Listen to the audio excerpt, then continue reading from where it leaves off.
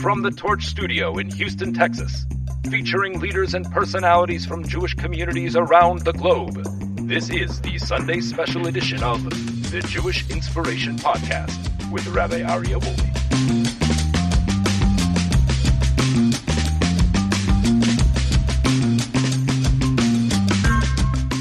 Welcome back, everybody, to another special edition of the Jewish Inspiration Podcast. Our guest this week is my dear friend, Rabbi Yitzchak Feldheim. Yitzi, it is our hope and our dream that, God willing, through this podcast, we'll be able to learn more about you, but also be inspired by you and the life that you live and all of the teachings that you teach and you share with the entire world. So let's start first by welcoming you. Welcome to Houston. And then tell us a little bit about where did you grow up and where do you currently live? What's been going on in your life? I live today in Lakewood, New Jersey, most of the time. I have a weird situation. I'm a rabbi in a hotel in Miami many weeks. I commute from Lakewood to Miami. There's a kosher hotel.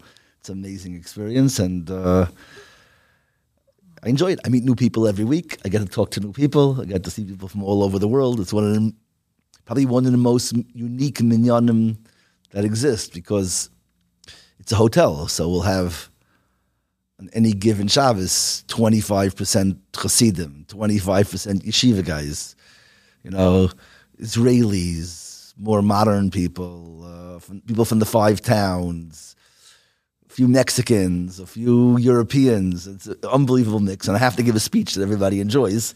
They're all Jews, and everyone is coming to that hotel. No, not necessarily. Everyone in shul, but they're all coming to that hotel because it's an all kosher hotel. In the winter, Miami's like the place. From after Sukkot till Pesach, it's full with Jews.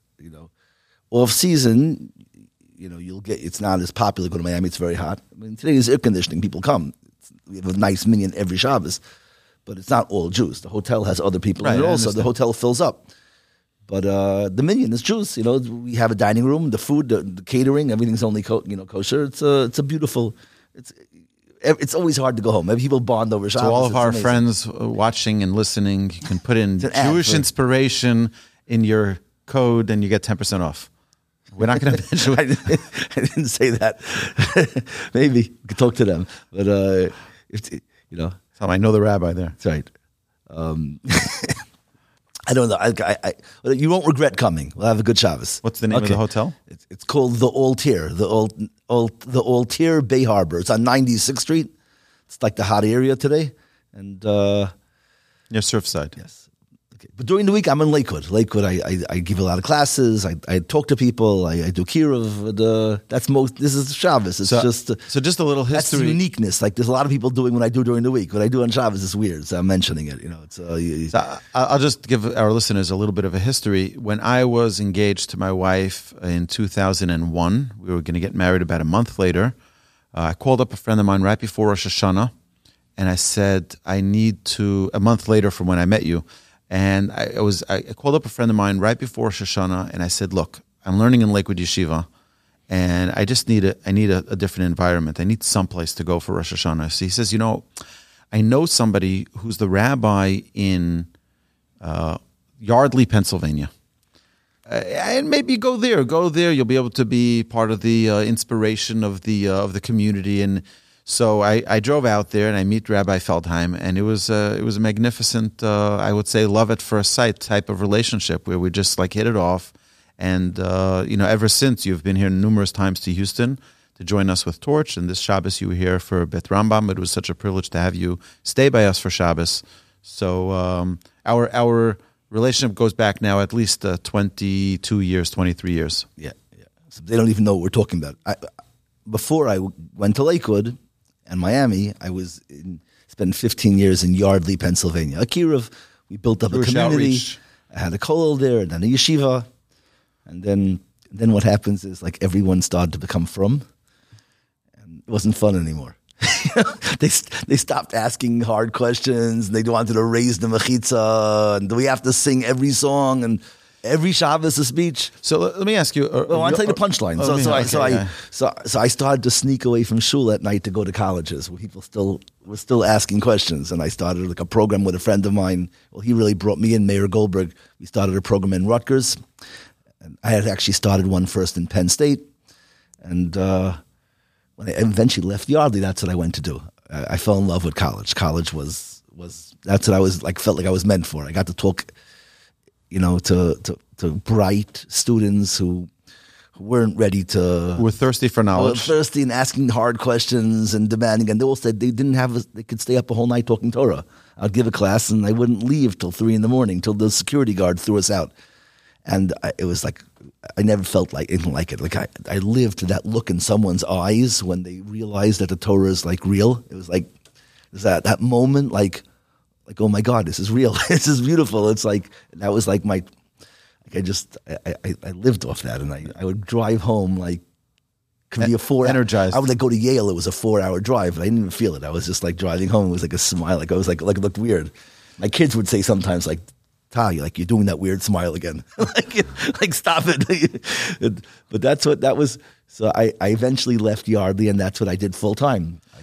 So let me ask you a question. You grew up, if I remember correctly, in Washington Heights, in New York, New York City. So what is a guy from New York City who grew up in a regular, traditional, Torah-observant home, observing Shabbos, doing mitzvahs your whole life? I mean, you never really had a question. Maybe you're different than me, but I never really second-guessed my observance of Shabbos. I never second-guessed why I was putting tefillin on every day, almost in a robotic way. Right.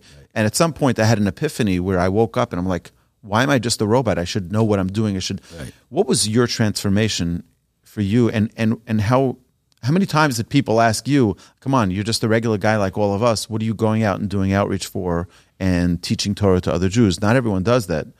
What was your inspiration to do that? So, I don't know if I had to define like why I got into this, it wasn't so much directly that it was outreach that triggered me. It was, I grew up, you have to understand, like Washington Heights we lived in the city, an apartment building. We had an apartment. I would go to camp, and everybody was living in Muncie or in Brooklyn. Everyone had houses, and we were like the city. It was like old school, So I always felt we grew up feeling like a minority a little bit. Like the rest of the frum world was in Borough Park. I remember thinking they all learned Chumash translated in Yiddish, and we didn't learn Yiddish. So when that happened, that was me, by the way. I learned it in Yiddish. You learned it in Yiddish, yeah. But that was like my cousins. Everyone was like that. I thought like we were more modern, or I didn't know what we were. We weren't modern, but like in camp we were the minority. Everybody was Brooklyn. Like we had neighborhood day. There was Brooklyn and Borough Park, Flatbush, Muncie, and then out of town. We were with the out of towners. It was Cleveland, Chicago, Brazil, and Washington Heights. Maybe some years we still had Manhattan. They put us with the Lower East Side. But what happens is, like, a lot of times kids from that, you become insecure, or I loved my childhood. I was happy. And I was good at sports. I was confident. So I sort of took it the opposite way. And I became like a defender of my uniqueness and my kahila. And I became I learned to love what I had and defend it, and it was a chip on my shoulder, but I would to be proud of it. Yeah, I remember trying to convince people, like the weird looking back now is like, no, it's so much better to have sukkahs in an apartment building. I know we don't have our own sukkah, but we all eat together. It's like 8 families. We share everyone's food. I'm like a little kid selling. I was always selling, but it came from. It wasn't like I felt insecure so much. It was more like I loved my community, and I didn't understand why no one else didn't get that. Like at what point did you decide that's it? I have to go and dedicate my life to teaching Torah? That's why I always felt like whatever I had and I loved and I liked, I wanted everyone else to love it. I just wanted. I first was selling Washington Heights. I was selling apartment buildings. I was selling, like the kids in camp. They all played basketball. We couldn't play basketball because it was like the city. So was other races that had the courts. I can never get the basketball court. So we played hockey in the street using electrical tape so we didn't dent the cars instead of pucks. So I was selling hockey. I was saying hockey's the best sport. And then whatever. And then as I grew up... Very patriotic of your own... Yeah. But as I grew up and I realized that there's cooler things in apartment buildings, and I got into learning and I got into Judaism, I just loved that and I wanted to sell that. And I didn't want anyone else to be missing what I thought was so beautiful. I started to learn Rav Hirsch. Because I went to yeshiva. I went to Long Beach, yeshiva, but I wanted to be yeshiva bacher. But I came from Wash Nights, which is like, I don't know if your audience knows the subtleties. Torah derech eretz. It's like that they go to college. So like in yeshiva, I was like, oh, you're going to go to college, Torah derech eretz. I didn't even thought of it. I just wanted to be yeshiva bacher. But I didn't like being like picked on.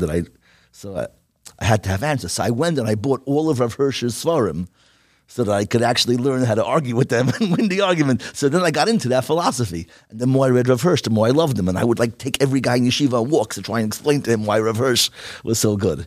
And then the same thing happened with the Ramchal. I got into Ramchal and I wanted everyone to see the Ramchal. There's nothing like Derech Hashem. It's like I remember I was in yeshiva and I was trying to convince guys to learn Derech Hashem with me. And so one guy went to ask the yeshiva, Feldheim wants to learn Derech Hashem with me. Should I learn it with him? And the Yeshiva said, tell him he shouldn't learn it either. It's like, I was like, what? It's like the most magnificent thing. It changed my life. So I really left yeshiva. I went to a different yeshiva. I went to another yeshiva and I told the yeshiva, said, why are you leaving? I said, that's a weird reason. I told him why. He goes, oh, nice. If you come to my yeshiva, I'll learn Das Tunas with you b'chavrusa. One-on-one. And I knew what Das Tunas was. Right. I looked That's it up. the next level of Ramchal's That's the next look. But I was like, I said, really? So Hashem led me, but I always fell in love with what I was doing. And I was never happy with, I wanted everyone to feel that same passion. To feel what I felt. And that's what drives me to today. So I ended up, till COVID, I was living my dream. I left Yardley, which I loved. When you have a shul, you're dealing with the same 30, 40 people forever. It's nice. You have a family. They feel like your kids. It was the most magnificent time. But I started going to college. So, and college, you mean going? Well, I started on Penn State. There at nights. Giving shurim.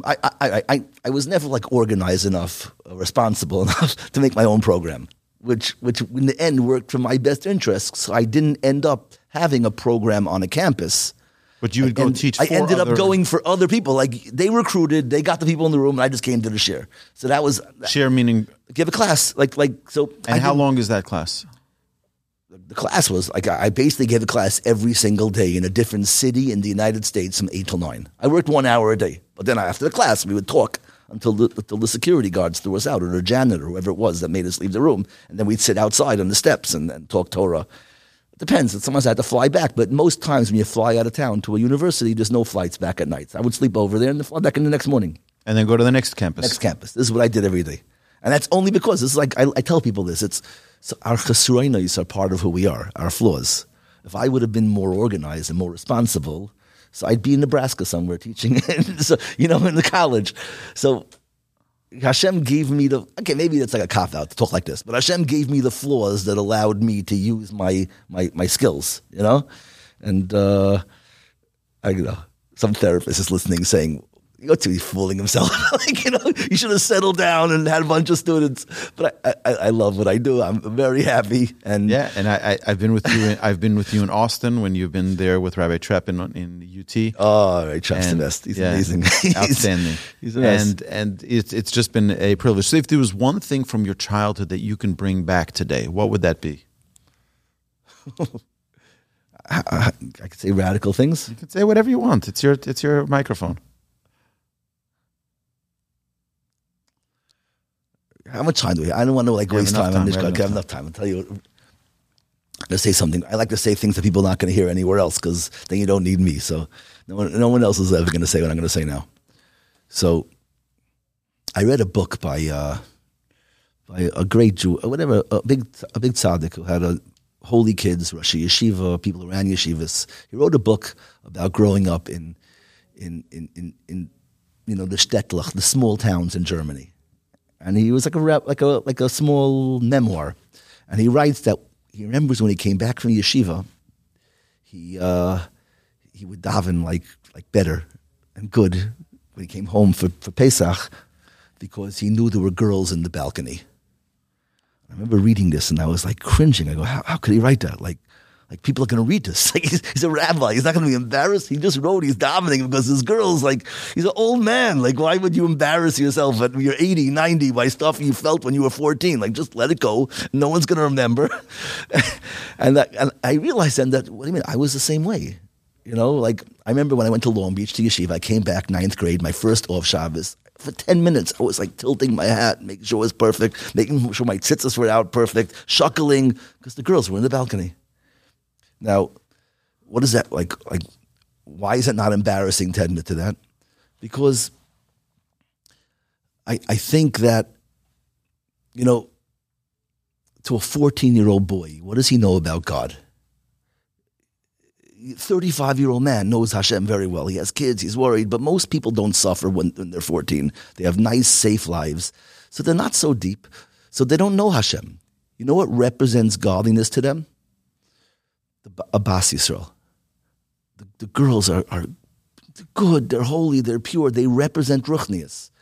And spirituality. And when you go to shul, you want to be good. The idea that they're seeing you, of course Hashem's seeing you, but what do you know about Hashem? You know Hashem's middlemen, and that's what the girls were.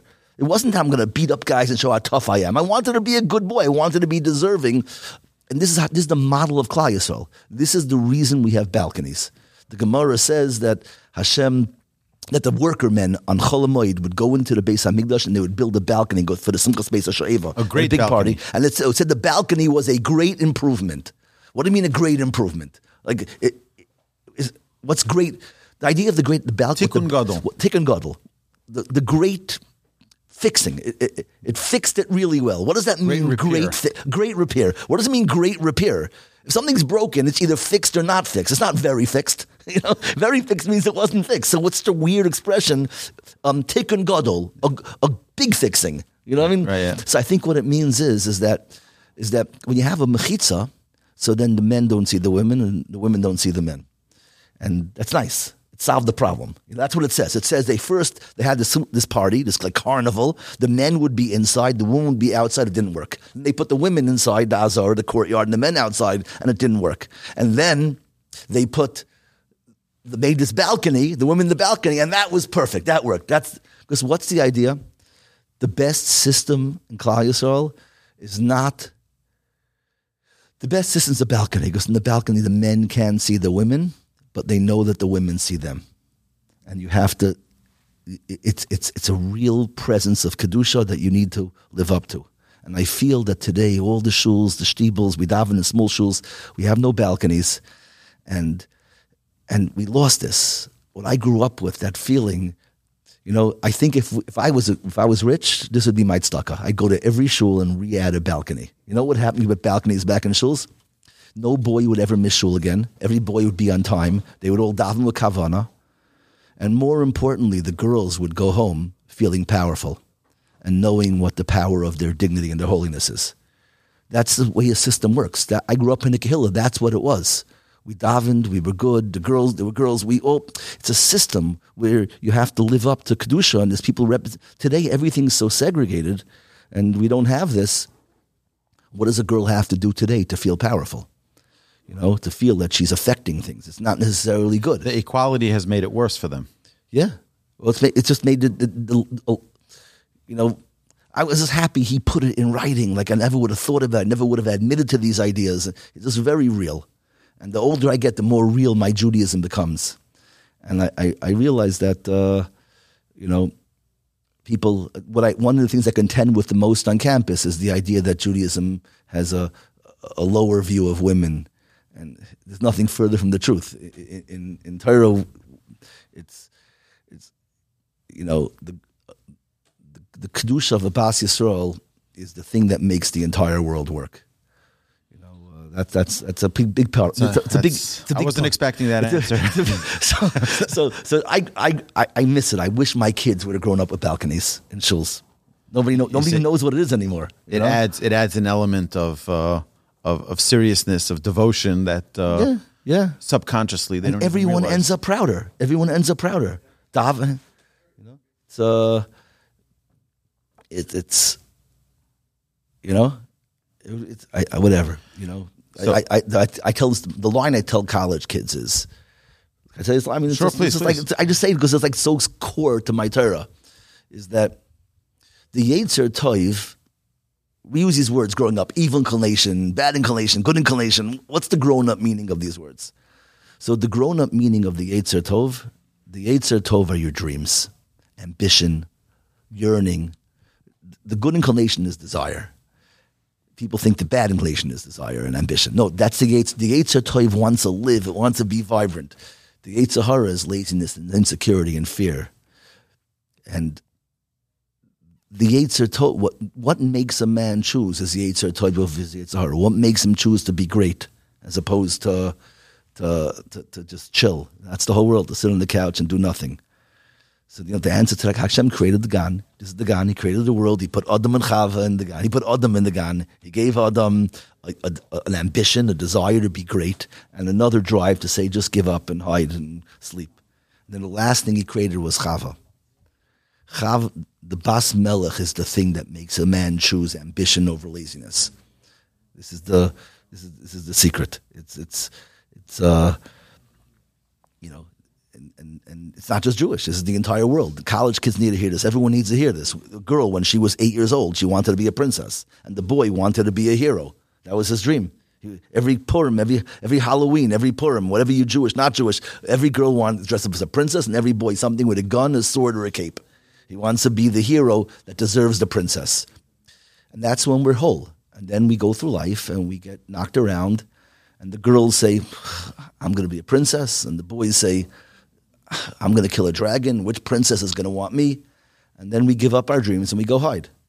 Yiddishkeit is nothing more than the system that allows you to be 35 years old and still have the same beliefs and the same feelings you had when you were 15 or 14 or 12 or 10.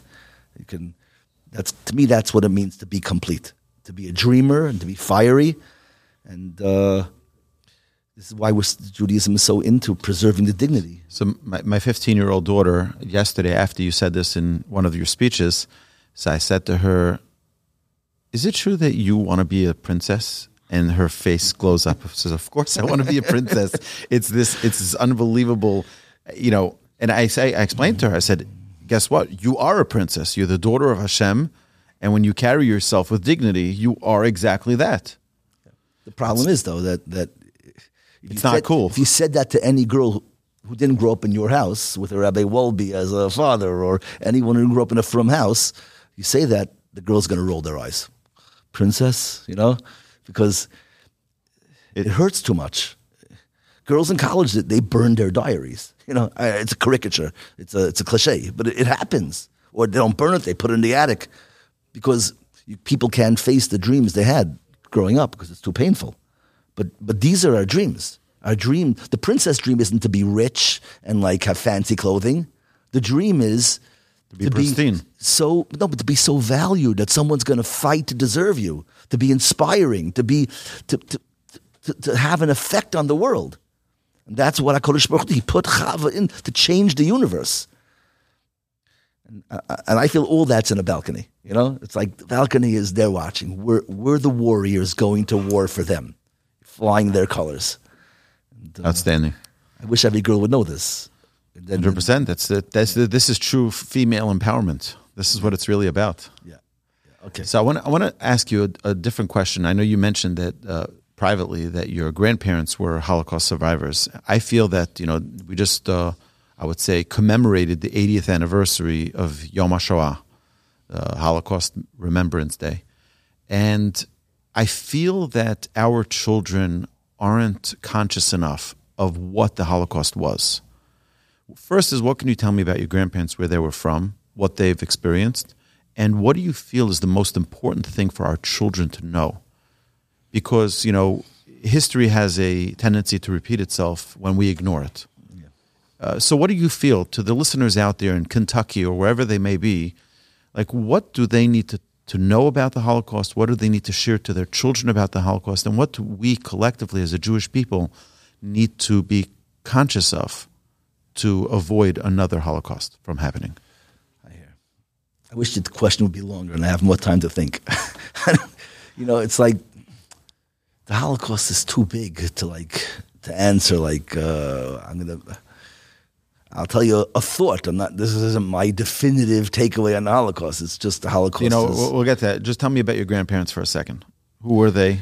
Well, my father's parents escaped. My father's parents were from my father's mother was from Germany. My father's father was from Vienna. My father's mother's family escaped before the war. They went to Israel. They lived in Renana. They had a pardes. My grandmother was proud. She used to, very Haredi for a woman, but she tells me when she was young, they used to hide guns for the Haganah in the trees in their pardes. Wow. In Renana.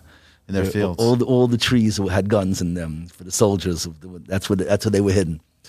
My father's father, he had 3 brothers. They were beaten up. They were called in Vienna and the police, and they were beaten up, and they immediately left.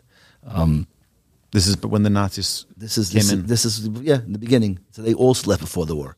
My mother's parents weren't so lucky. My mother's parents were in Czechoslovakia, and they both went through the camps. But I know very little because they never talked about it. They both lost almost their entire families. They were the only couple from their entire town to come back intact. Meaning one was liberated by the Russians, one was liberated by the Americans, and they went home to the town. Not knowing that their spouse was still alive. Just that's what people did. You went back home to see who would come and who would. And the non-Jews who took over their house allowed generously for them to live in the backyard in a hut, on their own property. Unbelievable. Do you know what camps were they in? They didn't talk. My grandmother was in a lot of camps. They were definitely at one point in Auschwitz. But it was, even in the end, maybe they talked a little bit. But we stopped asking. We understood it's not going to happen. My grandfather we would go there. He would wake up screaming in the middle of the night. Really? He was sick his whole life. They had no teeth. They almost died. My mother was born in a DP camp in Europe after the war in Czechoslovakia. And my grandmother never talked about the Holocaust, and then she wrote a book. Out of the blue, she wrote a book. It's a big change. It's a big change. So what happened? She heard that there were Holocaust deniers. She says, there are deniers. I'm going to document every single thing that happened to me. Oh. And she wrote a book. It's called Faith in the Night. You can find it on Amazon. You can find it, I think, Israel Bookshop is the one that published it. But she was not willing to accept that people were going to deny the reality that the nightmare that she lived through. Right. See, my mother's parents, the Holocaust survivors, they weren't intellectual. They couldn't have written. They were simple people. The holy people. My grandfather never missed a tefillah in his life. I don't think he could translate the words. The years he would have gone to a yeshiva, he was in camps and slave labor. He never learned anything, but the one thing they knew simple emunah. He wouldn't miss davening. He was so proud that he would show me off. This is my grandson. He can read Gemara without vowels. I've been telling his friends that, and I'm like sitting there like, that's what I can do. But looking back, it's so sincere. He's a holy person. And he ended up with children and grandchildren, learn Torah, and so here you have children, you have grandchildren. What should they be knowing about this, and what can we do as a people to live with more of a consciousness of this? It's almost not a topic in the world that isn't informed and improved by knowledge of the Holocaust. It's like it affects everything. If I had to pick one point that I want my kids to know, it's what I think is the Jewish. Again, it's so besides the point. But this is really because I do kiruv and I live in the secular world. This is the issue that I have to contend with. Is that people are Jews are so impressed with everything out there. You gotta send your kid to Yale and Princeton and Columbia, and you want your kids to be stop worshiping everything out there. We how quickly can you forget? Wasn't just the Germans. It was Europe. Europeans are sophisticated. The whole Europe, America. Nobody wanted to save us. No one wanted to take us, and here we are, 50 years later, worshiping them. Sacrificing our Torah chinuch because I want to send them to the other school because it has a better secular, more liberal education. To me, that's like... How fast can we forget? But it's like groveling. It's worse than groveling. It's groveling after you just got a lesson. But there are many Jews who have told me, because we didn't assimilate, we didn't become part of them, so we were thorns in their eyes, and that's why today we have to be more like them, and we have to be more, which I think is factually wrong. My response would be like, Zizka, you give him a knip, and you go like how distorted, like how hard are you fighting to defend your compromises and your insecurities? Nobody believes that. Anybody in the world believes that? Does anyone really? People, maybe I don't know. People say crazy things, but whatever. They're insecure. They want to fit in. They will look at media, and media makes all these empty lifestyles look so glorious and so powerful, and they want to be part of that, and they're ashamed of what we do, so they come up with weird notions. For me, I had a crazy breakthrough moment. I went to a relative's wedding. Someone became Satmar. There was a Satmar wedding, and I remember I was a rabbi, and I remember a Satmar guy coming over. Satmar is one of the Hasidic dynasties, one of the biggest, it's the most largest. It's the most right wing. It's like to the right of Attila the Hun, like whatever. I shouldn't say whatever. I don't even know who Attila the Hun is. It's just like a cliche. But Satmar is very, very right wing. And I went to the wedding, and the Satmar boy comes over, really two boys. One was the spokesman, and they're explaining me everything. They're walking down with candles because of it. I'm like, my initial inclination was to be like horrified. Like, I'm a rabbi, I learned yeshiva. What do you know? You're probably selling diamonds. You can explain it to me. But they're so cloistered and they're so like ghettoized that they have no idea that the guy, because I don't have a beard and payas, and I'm religious.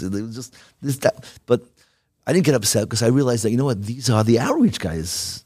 They feel bad. They're trying to help me. The other guys are ignoring me. These are the guys who are trying to explain things to me. Make you feel so at I figured, I'm going to encourage them. I was enjoying it. I would go over, I would ask them questions, and they would say things. I would say, wow, that's a really good explanation. I had such a good time making them feel good. It was like great.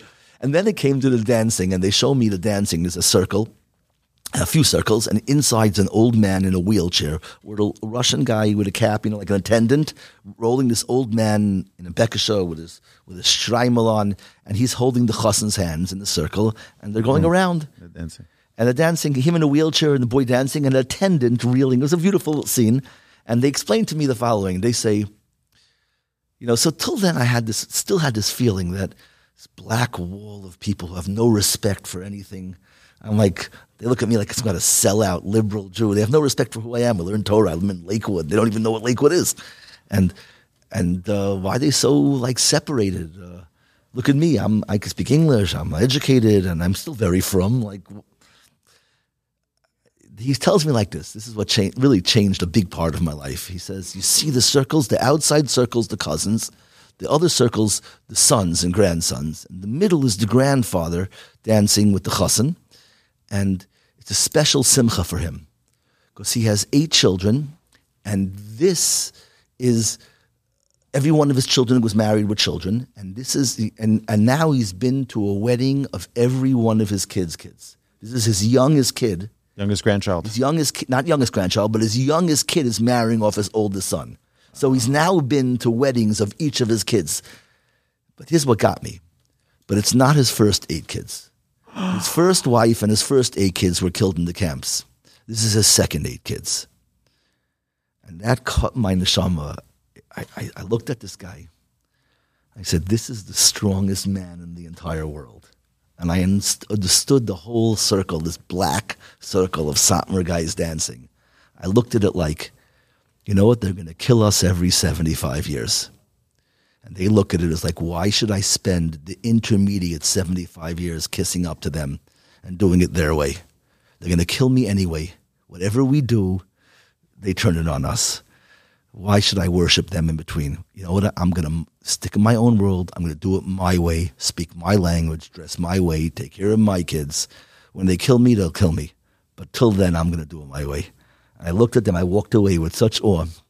These are the strongest people in the world. I felt ashamed of myself as some kind of groveling kiss-up, trying to like placate my people, my slave masters. I like to talk with like extra drama. I'm getting a little carried away, but to me that was a definitive moment, and that's what I want people to know about the Holocaust. Like, just stop it.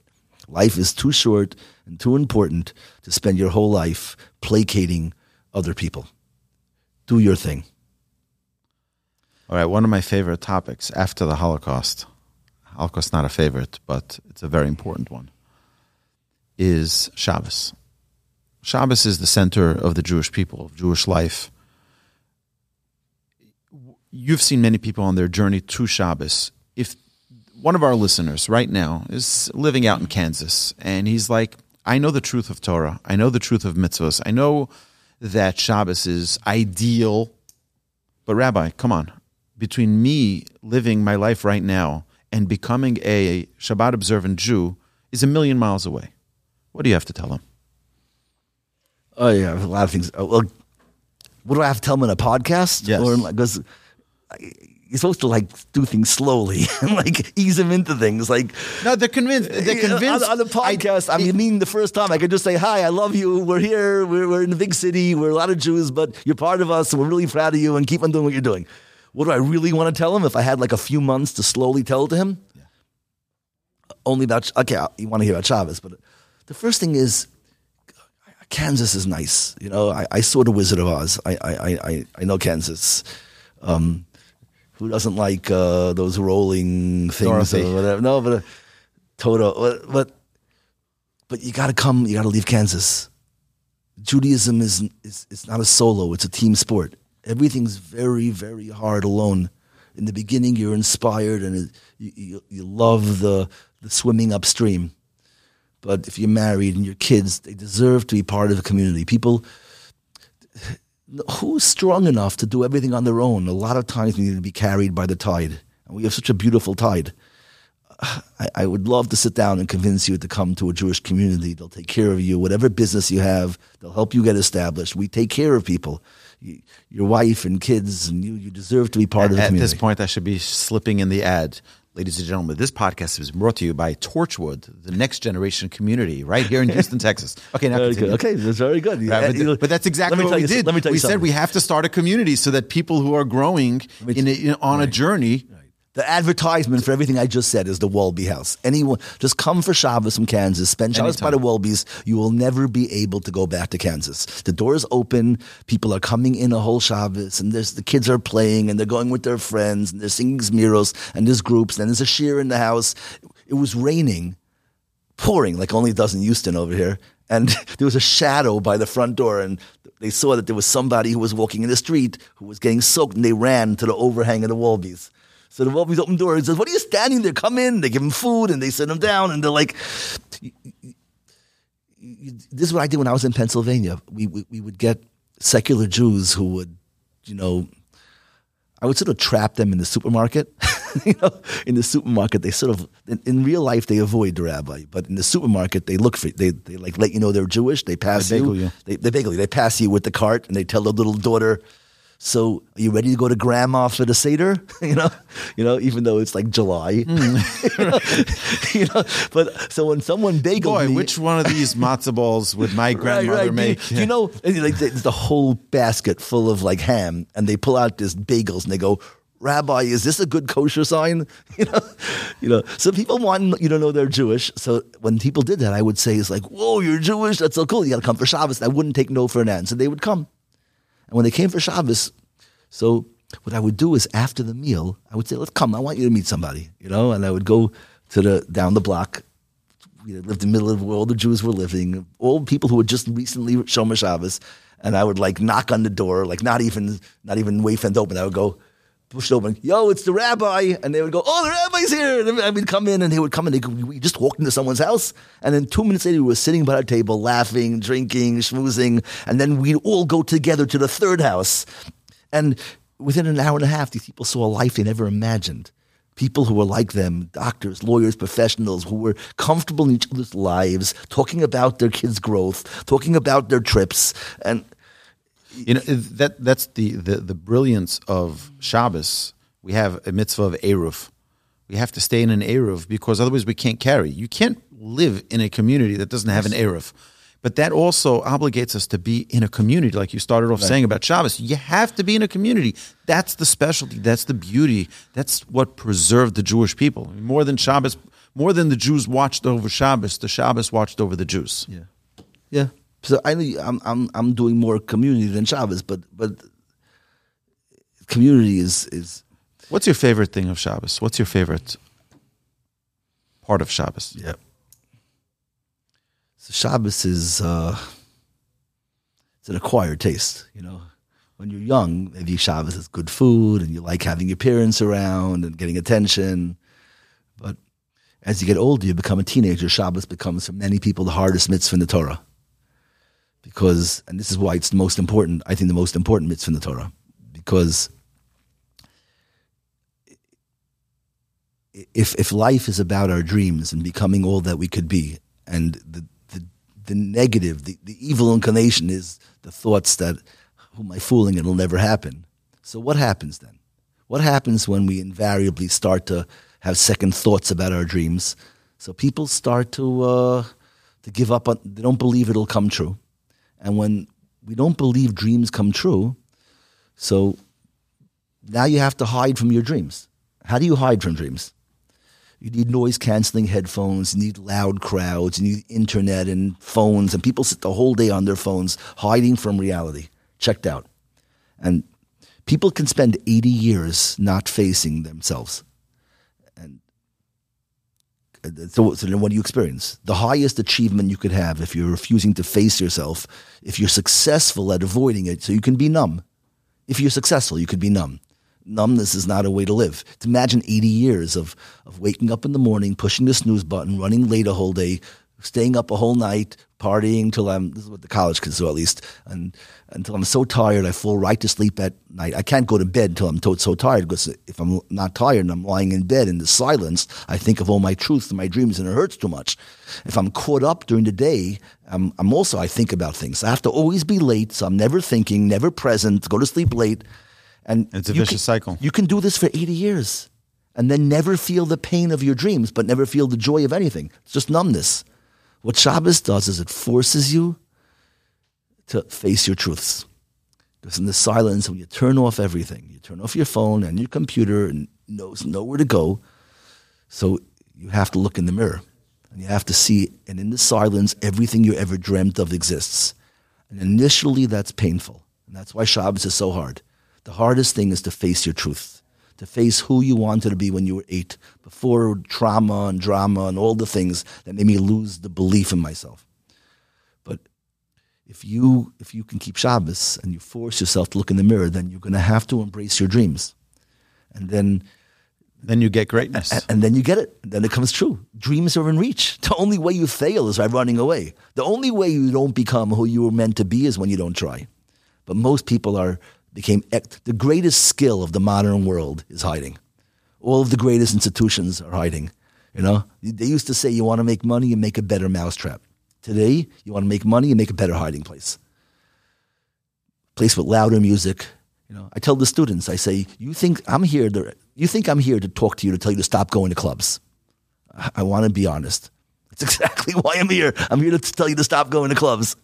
But it's not for the reason you think. You think the reason I'm telling you don't go to clubs is because clubs it's too hedonistic. It's too much physicality, materialism. You should be more spiritual, you should be more holy, be more about your soul than your body, the world to come than this world. Don't party so much. That's what you think.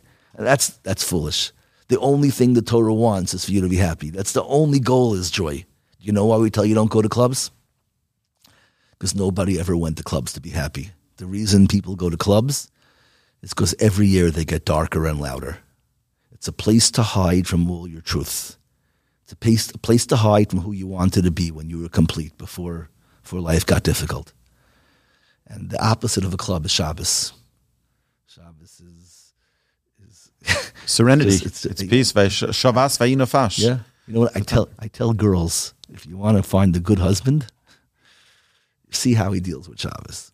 If a guy has to run around the whole Shabbos and he can't deal with the silence and he can't sit still, that means he can't look at himself. And that means he's going to treat you exactly like he treats Shabbos. Because a girl is 24/7 Shabbos. When a man looks in his wife's eyes, what does he see? He sees everything he promised when he was a chassan. And if you're not that guy, you can't look in the eyes. So the way the guy keeps Shabbos is exactly how he's going to talk to his wife. Like there are guys who can't wait for Shabbos. If you're an honest guy and ethical and you work hard and you daven and you take care of your kids, you do everything, you can't wait for Shabbos because you want to sit there and people who like how they look, they love to look in the mirror. You know, Shabbos is a mirror. It's just my life. If I'm happy with my life, I can't wait. People count the days to Shabbos. A man who's doing everything he's supposed to do, he can't wait to look his wife in the eyes. Because there's no greater joy than that look in the eyes that says you're everything you promised. So, by the way, this is why all the metaphors for Shabbos are women. You know, the Kala, the Malka, the Eshet Chayil. Because Shabbos and womanhood are the same thing.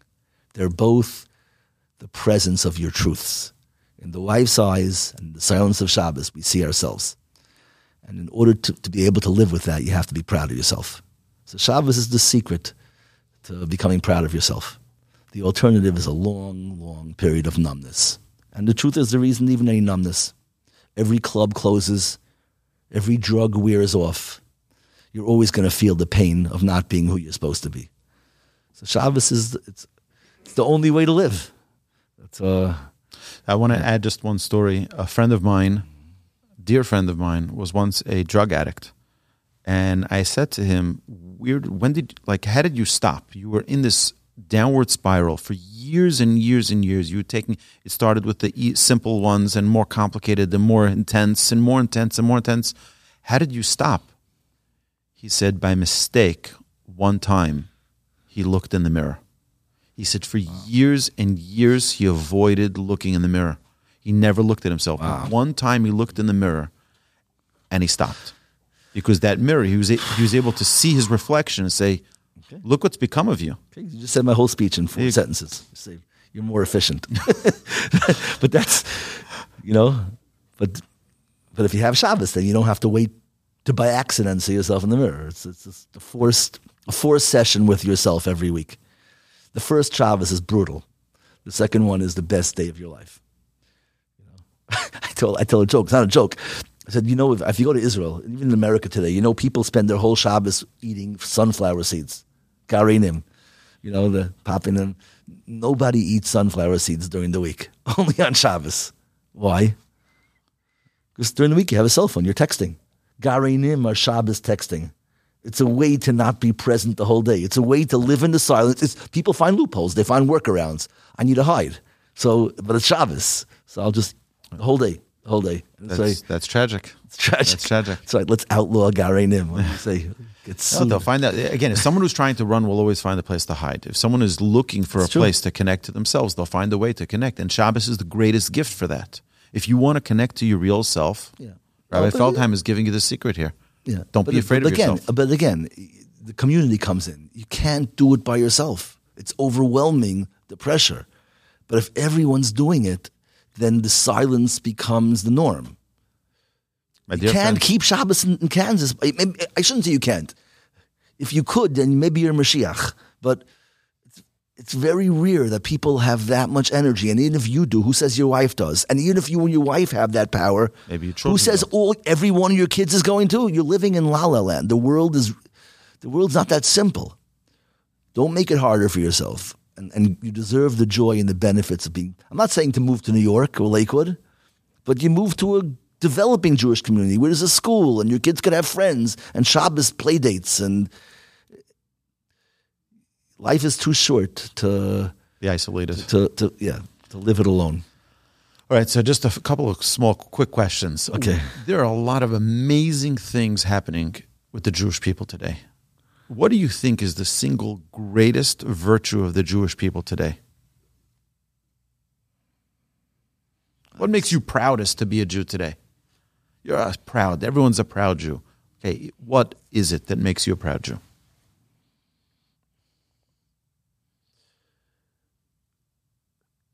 I'll tell you one thing that sticks out. I don't know if it's so much, even pride's the right word. This is my most optimistic thing about the Jewish people today, is that the Torah community has achieved independence. For so many years, anything we had, the government, you had to go through gatekeepers, the rabbis and the frum people during the Holocaust were trying to save Jews from Europe.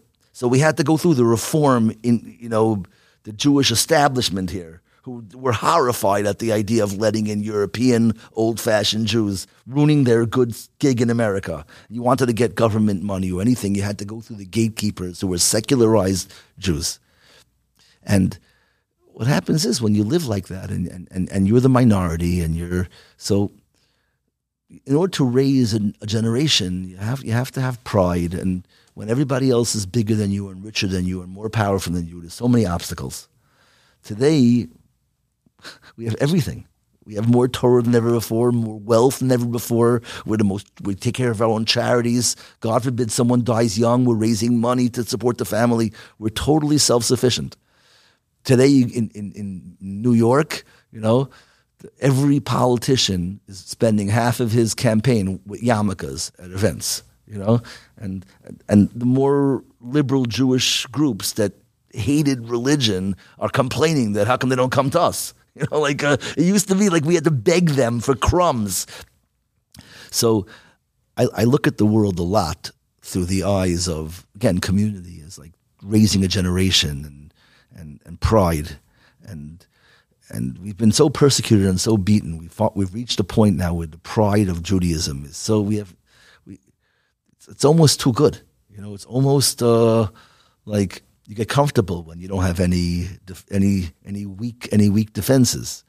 So, you're building communities. So you feel so proud when we have a shul now and a mikvah and an eruv. We're complete now. With that comes maybe the risks of complacency and comes its own challenges. But I feel like after here's where you see a little both. When I went to yeshiva, it was like we grew up. Shabbos afternoon, we had these pirchei groups. Every story we heard was about either inquisitions, pogroms, or holocausts. And we saw ourselves as rebuilding Torah. I wanted to go to yeshiva. I wanted to be part of rebuilding Torah. And it was uphill, it was a battle, and we read all these stories always in Israel of the government blocking yeshivas in this town, and always the leftists trying to stop the expansion of Torah against eruvs and mikvahs. And we won. We're there. We have everything. We built it. And now we have to face the problems that my kids don't feel like they're saving the world anymore. Today it's like you almost feel like the yeshiva doesn't need me.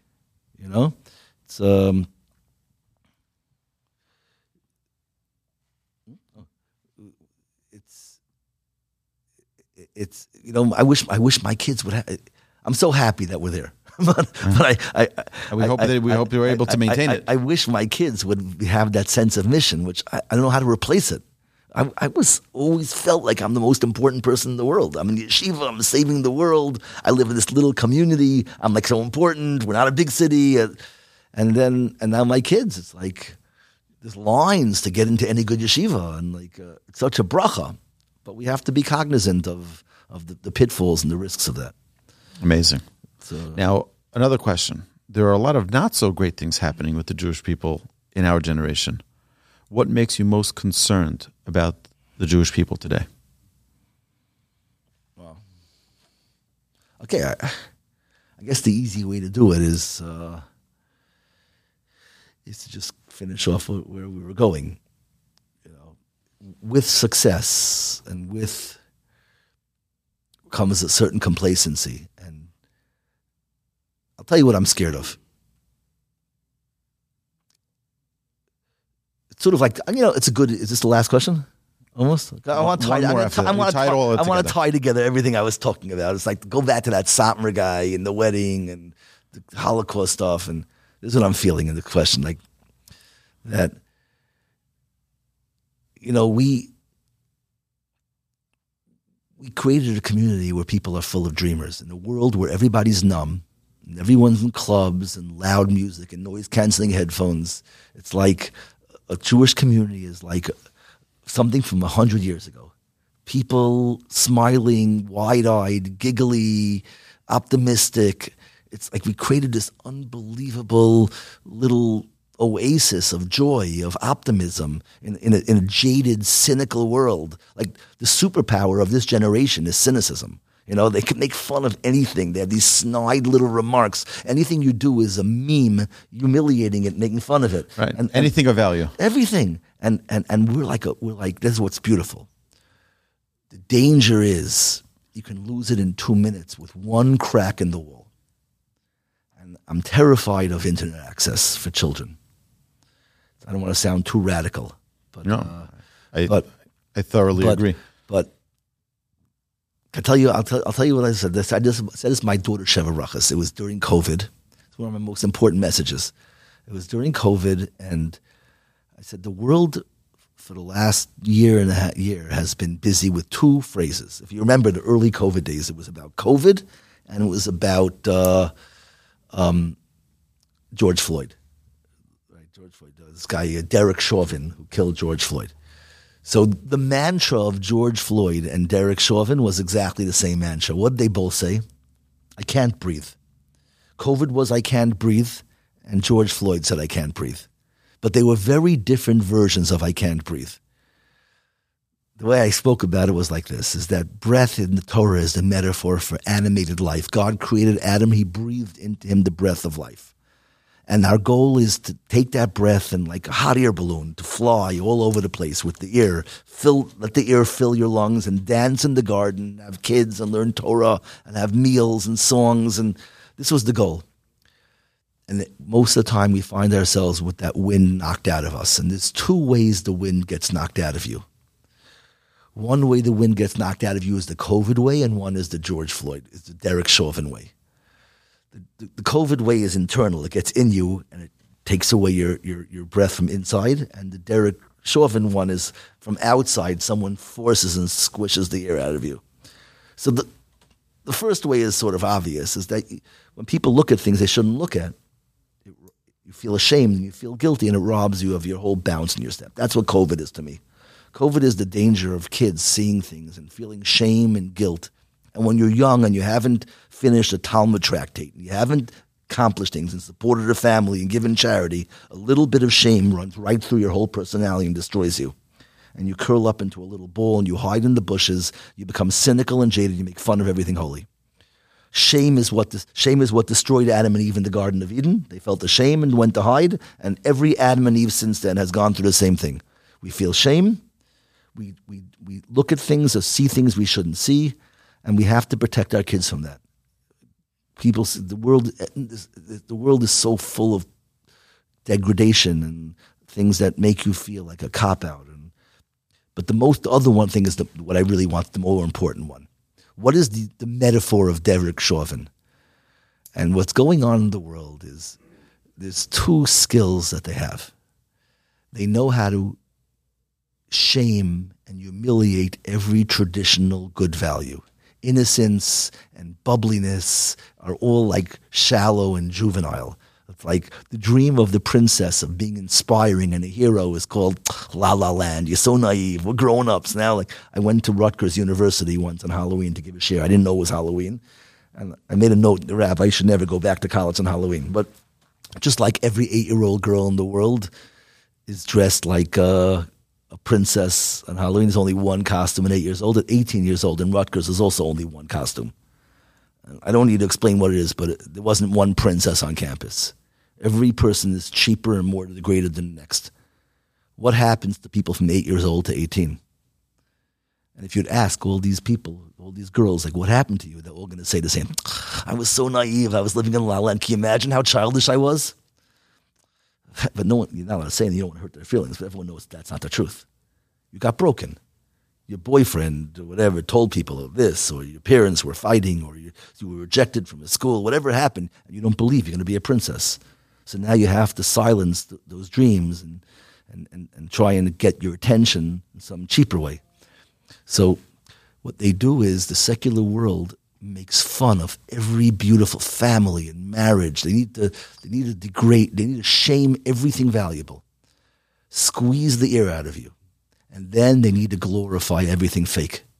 Any kid who's going to see TikTok growing up is going to have these wide eyes for all the lies. They know how to market things and make lies and shameful things. Look, the whole existence of these short clip internet things is trying to take trying to convince the whole world how happy you are in your empty lives. And if I can get enough people to say, wow, look what I'm eating, look what I'm wearing, look who I'm dating, look what I'm driving. If I can get you to look at me with wide eyes, then I can go home and fool myself. I can live my life through your view of myself. They need to convince the whole world how happy they are. And people don't know this. People watch these things, and they go, wow, that world's so exciting. And they don't know the suffering and the pain. So to me, this is the biggest danger in the world today. We're so comfortable and so safe. We feel so powerful that our vigilance a little bit is dropping. We think, who's going to hurt us? We have Torah, we have Chesed, we're not lacking things. I can look at it, it's not going to damage me. And in 2 seconds, you go on there. They're very, very talented people making everything beautiful shameful and everything shameful beautiful. And what kid is equipped to answer that? I was speaking for a group of Hasidim who were struggling. And I told them, you know what the irony is? The only people who think that anyone out there is having a good time is you. You know, out there they all know it's fake. It's like a cliche. Everyone knows that TikTok is fake. It's just a mask. But we who look at it. There was a story that once Rabbi Uri Zohar, of blessed memory, right. So he was Israel's greatest actor ever, greatest TV personality. He was unbelievable.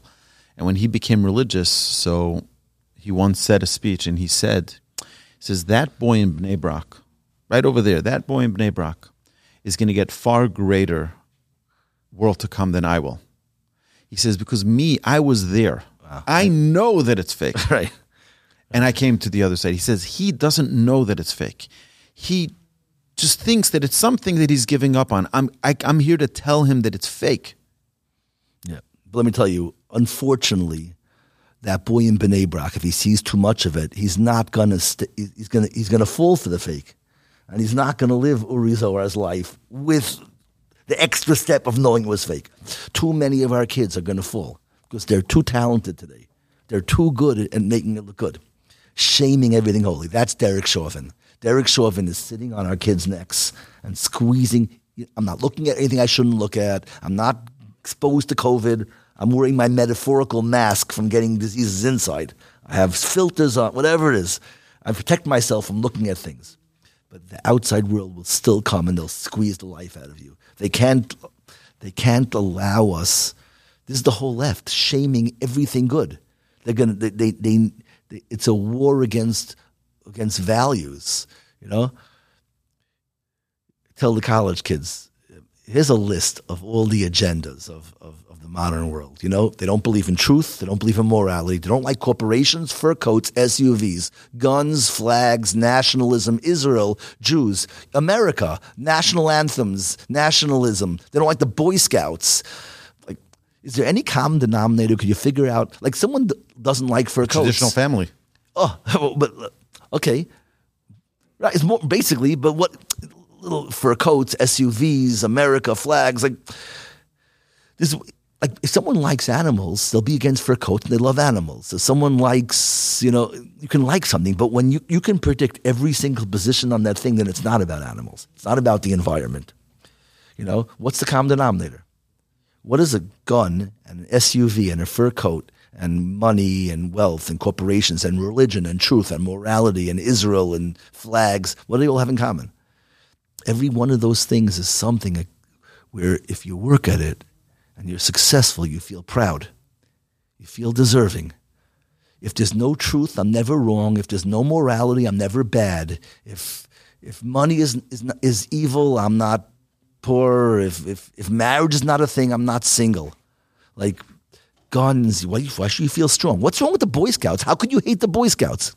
They can't deal with little boys in uniforms and badges, proud of themselves. Why are they so proud? They need everyone to walk around with a feeling of existential emptiness like they feel. And I tell this to students, and it's like an aha moment. I said, there are real liberals, people who love people, and those are great people. But those are the Abrahams of the world. Those are the Abrahams. But they're the majority of the people out there in academia. They don't love anybody. They hate success and they hate pride. They're not trying to pick up the poor. They're trying to knock down the happy. And you have to have a decoder ring to know the difference. Because when you have a person who loves people and is taking care of disadvantaged people, those are the best people in the world. Attach yourself to them. But if your professor is really, he doesn't care about starving people in Darfur, he hates rich corporations, then those are the most evil people. Their cure for the disparities of life is destroy all success. And these are the people today crushing the air out of people's lungs. Young, capable, excited kids going to college, worked hard to get in, sometimes had jobs to pay or to have jobs on the side to pay some of their costs, and they're taking out loans, and they're optimistic, and they choose their school, and they get there, and they unpack their stuff in their dorm, all excited. And then 3 months later, they're zombies, ashamed of every optimistic thought they had, with their only superpower, how to cackle and roll their eyes, making fun, and they become part of, like old zombies, they become part of the next incoming class, robbing them of all the breath in their lungs. It's a scary world. And Baruch Hashem, the good side of the Frum communities, we've built strong walls, and we can raise a healthy society. But unfortunately, there are a lot of cracks in the walls, and we have to be vigilant. There's a lot of talent figuring out how to penetrate the cracks in the walls. And our children are too important. Give it a chance. I don't want to sound negative. That sounds so negative to end with. I think it's fascinating. You know what? Here's a good way to spin the negativity: is you want to know how great you are? Look how much we're hated. Like that amount of hatred only comes because you're smiling too much. Like. Fascinating. Thank you. Can I say one thing? Sure. The Please. brothers sold Yosef to Mitzrayim because he was a dreamer. And they wanted to wipe the dreams off his face. Like, stop dreaming. They made him feel bad that he's dreaming so much. But you know what happened? Exactly the opposite. Instead of Mitzrayim wiping the smile of Yosef's face, Yosef comes to Mitzrayim and everyone near him starts dreaming. Yeah. the Sarah Mashkim, even Paro. When a dreamer walks into a room, it's contagious. Instead of your cynicism silencing him, his optimism is contagious. And he goes, and everyone says, it's like, well, maybe I also could be alive, maybe. And that's what Yosef changes Egypt, becomes a superpower, becomes the biggest people power in the world. The whole world's living off of them.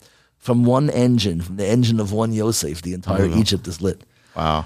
And we can do the same thing for the world. We're all a Yosef. We're all Yosef. They're going to try and silence us, but if you keep on smiling and dreaming, you'll light their fires. It will be the nation of priests and the light unto the nations that we were meant to be. Amazing. Right. Thank you. Thank you for a fascinating conversation, Rabbi. Okay. What are your coordinates? How do people reach you? How do people follow you? How do people? I told you in the beginning, I'm like, that's my I don't have anything official. You just got to be where I am any given day when I'm talking.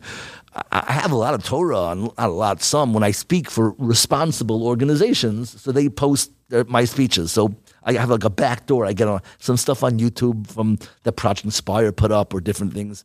I have a decent amount of shiurim on Torah Anytime, most unbelievable organization. TorahAnytime.com. And I'm writing about 5 books in my head and making tapes. Whenever I get my act together and I do that, I'll let you know. I'll tell you'll tell them. Thank you so much, Rabbi Feldheim. This was awesome. Okay. Thank you. You've been listening to Rabbi Aryeh Wolbe on a podcast produced by Torch, the Torah Outreach Resource Center of Houston. We need you. We need partners. Please help sponsor an episode so we can continue to produce more quality Jewish content for our listeners around the globe. Please visit torchweb.org to donate and partner with us on this incredible endeavor.